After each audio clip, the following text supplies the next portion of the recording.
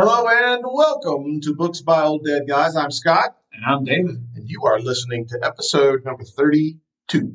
32 episodes Man. of Richard Baxter's Reformed Pastor. Man, praise the Lord that you have made it this far. We're thankful that you're spending the time. I've really enjoyed this. I make light of it. This has been a lot of fun for me to read this book this way. Yeah. Forces you to sit and listen to sections at a time, think about it. So, David, will you catch us up to where we are? Yeah, so the last couple of episodes, so we talked about doing the work of pastoring reverently. We talked about that it is a spiritual work. And then last time we talked about the importance of desiring to see fruit in your work, the importance of moving towards a goal, wanting to see fruit in your people. And then we talked about just our own insufficiencies. We talked about our need for a deep dependence on Christ, that we constantly are dependent upon Him. And we talked about just how that is just constantly the case, not just in ministry, but also in every vocation, in every season of life, in every person's life. We are constantly dependent on Christ. And so that brings us to where we are. Yep. So, Scott, if you'll take us away. I will. This is our last section before section 3, where we'll talk about motives. So here we go. Point 15. Having given you these concomitants of our ministerial work, as singly to be performed by every minister, let me conclude with one other that is necessary to us as we are fellow laborers in the same work, and that is this. We must be very studious of union and communion among ourselves, and of the unity and peace of the churches that we oversee. We must be sensible how needful this is to the prosperity of the whole, and strengthening of our common cause, the good of the particular members of our flock, and the further enlargement of the kingdom of Christ. And therefore, ministers must smart when the church is wounded, and be so far from being the leaders in divisions that they should take it as a principal part of their work to prevent and heal them. Day and night should they bend their studies to find out means to close such breaches. They must not only hearken to motions for unity, but propound them and prosecute them, not only entertain an offered peace, but even follow it when it flieth from them. They must therefore keep dose to the ancient simplicity of the Christian faith, and the foundation and center of Catholic unity. They must abhor the arrogancy of them that frame new engines to rack and tear the church of Christ under the pretense of obviating errors and maintaining the truth. The scripture sufficiency must be maintained, and nothing beyond it imposed on others. And if papists or others call to us for the standard and rule of our religion, it is the Bible that we must show them, rather than any confessions of churches or writings of men.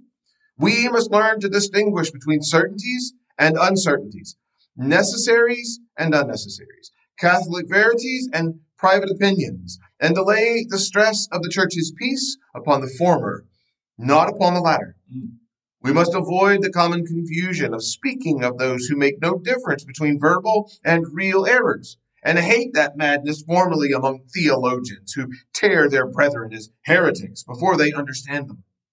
And we must learn to see the true state of controversies, and reduce them to the very point where the difference lieth, and not make them seem greater than they are. Instead of quarreling with our brethren, we must combine against the common adversaries, and all ministers must associate and hold communion and correspondence and constant meetings to these ends. And smaller differences of judgment are not to interrupt them.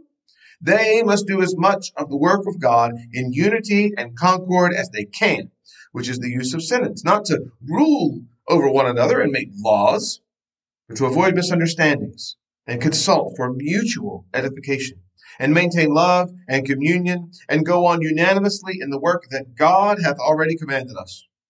And the ministers of the gospel been men of peace and of Catholic rather than factious spirits, the Church of Christ had not been in the case it is now.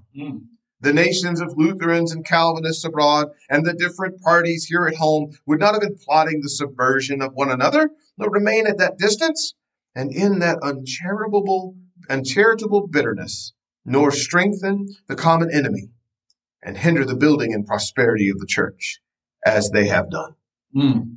So the importance of unity, unity among pastors, unity among churches, unity among people who disagree, unity in keeping the first things first. In differentiating between what is most important, what is critical to the faith, and what are people's opinions. What are things that we hold secondarily and down through the line? What are things that we can disagree on and still hold faith together? What are things that we cannot disagree on and cannot hold faith with people who do? Man, that's right. I think it's just it's such a fitting way to end. It is a chapter on that. It is. To remember, man, as you do all of these things, the pastor's work is a work of unity. The pastor's work is to maintain unity among the members, to not let them be divided, to not let the enemy divide them about things that ought not divide them. Well, especially because we're talking about, as Baxter breaks up the section, this is the manner of the oversight. How do we do the work of ministry? The answer is we do the work of ministry understanding that we are all under one king and it is one kingdom. Right? So we minister in the South, and here we live in a county in a state that has legitimately, last I checked, the highest concentration of churches per square mile in the United States of America. Wow. Nobody has more churches than we do. We win. We win. The problem being, all of those, it becomes very easy in a community like that where the gospel is assumed. In our community, everybody's a Christian. I say that totally sarcastic, right? I mean, because we're all from here, we're all Southern, we all eat fried chicken, and therefore and we're all Baptists. Therefore, we must all be going to heaven when we die. But even in that, there's this competition of trying to posture ourselves in such a way that people are more inclined to come to our church, not the church down the street. When in reality, when we begin to look at things through spiritual eyes, man, I care that you're in the kingdom. I care that the kingdom of God is advancing. And even if it's not advancing through the numerical growth of my own church, if I can look around and see other churches where God is at work, that shouldn't create jealousy in my heart. It should create joy. Yeah. And yet, here we sit, a jealous folk often. A jealous folk, yeah. Looking around. There are in our community, there are a lot of churches. There are a lot. And Baxter is in no way advocating for people to follow heretical teaching. He's not advocating for you to follow things that are completely contrary to the gospel. And it's worth noting, if you're reading along with us, or you've heard him say a couple of times in here the word Catholic, he doesn't mean like Roman Catholic Church. The Roman Catholic Church stole the word Catholic. The word Catholic means universal, right? So what is the creed? I believe God, Father, Almighty, maker of heaven and earth, Jesus Christ, Son, Son, our Lord. Is that Apostles' Creed? Yes. I believe in the Holy Spirit, the Holy Catholic Church. You'll read that. Man, that does not mean that we're all Catholics like the Roman Catholic Church. It means we believe that there's one universal church. Now, that universal church manifests itself on earth through the local church. We are Congregationalist, and that's what that means, is that we believe that the kingdom manifests itself through individual local congregations of churches who have in and of themselves the autonomy to direct themselves as they see fit for the advancement of the kingdom, so long as that is under the authority of the Scripture. But when you see Baxter use the word Catholic, he's not talking about Roman Catholic. He's saying all these things. That word, you can just replace that word with universal or global or whatever you want to at any point in there. But that's really what he's getting after. However, there is a word that I would like to point out because it is fitting that we should end section 2 with bing, the Puritan word of the day. The Puritan word of the day today is concomitant. Concomitant. He came right out the box with the first line with concomitant. Having given you these concomitants of our ministerial work. So Scott, tell me, what is a concomitant? Well, I'm very glad you asked, David. Concomitant is a phenomenon that naturally accompanies or follows something. Hmm. So, having given you these phenomenon that naturally accompanies or follows our ministerial work, that's what it means. Concomitant. Okay. You can impress your friends at work today by talking about concomitance. It's a phenomenon that naturally accompanies or follows something. Man, I'm trying to figure out how to use that word. Yeah, I don't know if you could impress your friends or just I got it. I got it. Are you ready? I'm ready.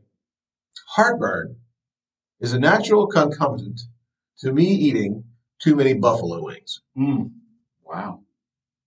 All right. I'm glad I have this word now.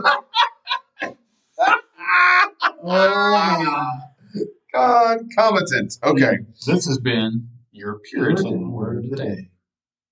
Hey, you wait till we can afford sound effects on this show. We're going to be dangerous. We're going to really, really do it to you. I'm not sure what I'm going to do when I don't have to make my own sound effects. But in all honesty, it is a fitting place for him to land the plane on how we do the work of ministry because we do it together. I mean, I've heard of and know of churches where not only are churches not willing to cooperate with one another, staff members within churches are not willing to cooperate with one another. And man, I mean, it's just, what does Jesus say? A king divided will not stand. And so, there's one king, and it's not me, it's not you, it's Jesus, and that's who we follow. That's who we chase after. And so I think it is fitting to kind of end with that picture of we're all called to do this work together. Yeah. Which is why in our church, when we'd have our corporate prayer time, we intentionally pick a church that is not our church, that is close by, and we pray for them. Like really pray for their good, pray for the gospel to be preached, pray for the pastors to be protected.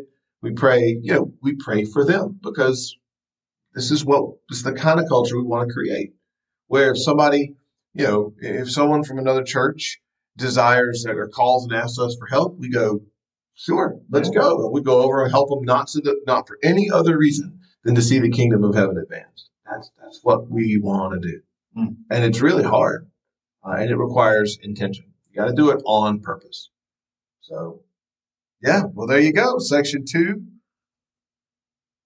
is done. Section 2 is behind us. And now we're getting ready to get into Section 3, the motives by which we are to take heed of the flock. So, Baxter hits us with like these big bricks on the manner. Boy, wait till the motives. That's how it was in chapter 1. Motives was a section where you and I, every time one of us would read, the other one of us would go, oh. Yes, we look forward to more groaning. Yeah. Maybe even weeping and gnashing of teeth. We'll see. But man, what a joy to read this book together. Well, that's really all we've got for this time. A little bit short, but we were a little bit long last time. So you're welcome. It does. Yeah. It does. Thank you again for spending the time to listen as we read this together. Man, we really do enjoy this, and we'd love it if you'd share it with your friends, with others who may benefit from something like this. We are, as far as I'm aware, on every podcast outlet we can find except for Apple. We're still waiting on them. So Apple, if you're listening, we'd really like to be on Apple Podcasts. So if you could just go ahead and do something there, that'd be great. All right, friends, thank you so much. We will talk again soon. Goodbye.